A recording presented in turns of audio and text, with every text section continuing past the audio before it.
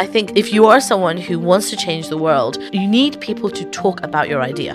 You can't be the only one talking about it. It needs to catch on. And the way you get people to talk about your idea is to tell a story. Because then they can take that and they can repeat it. And that's the only way. That's really a powerful vehicle in my mind to get across what we want. Every one of us is absolutely a storyteller already. This is not something that people don't have. We tell stories all the time in our own lives without even really thinking about it. And I think, certainly for this podcast, I think if it enables people to tell better stories on purpose, when under pressure, when it counts, that's the key.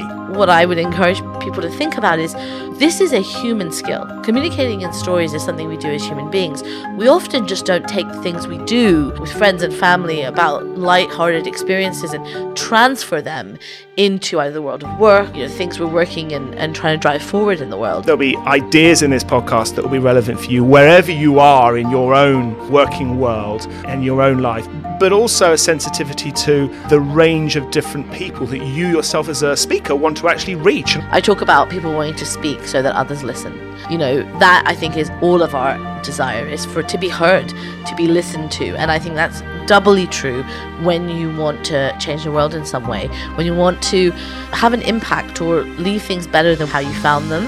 I think there's a real desire to be heard. And I hope that this podcast gives people really practical tools they can use in lots of different circumstances to do just that.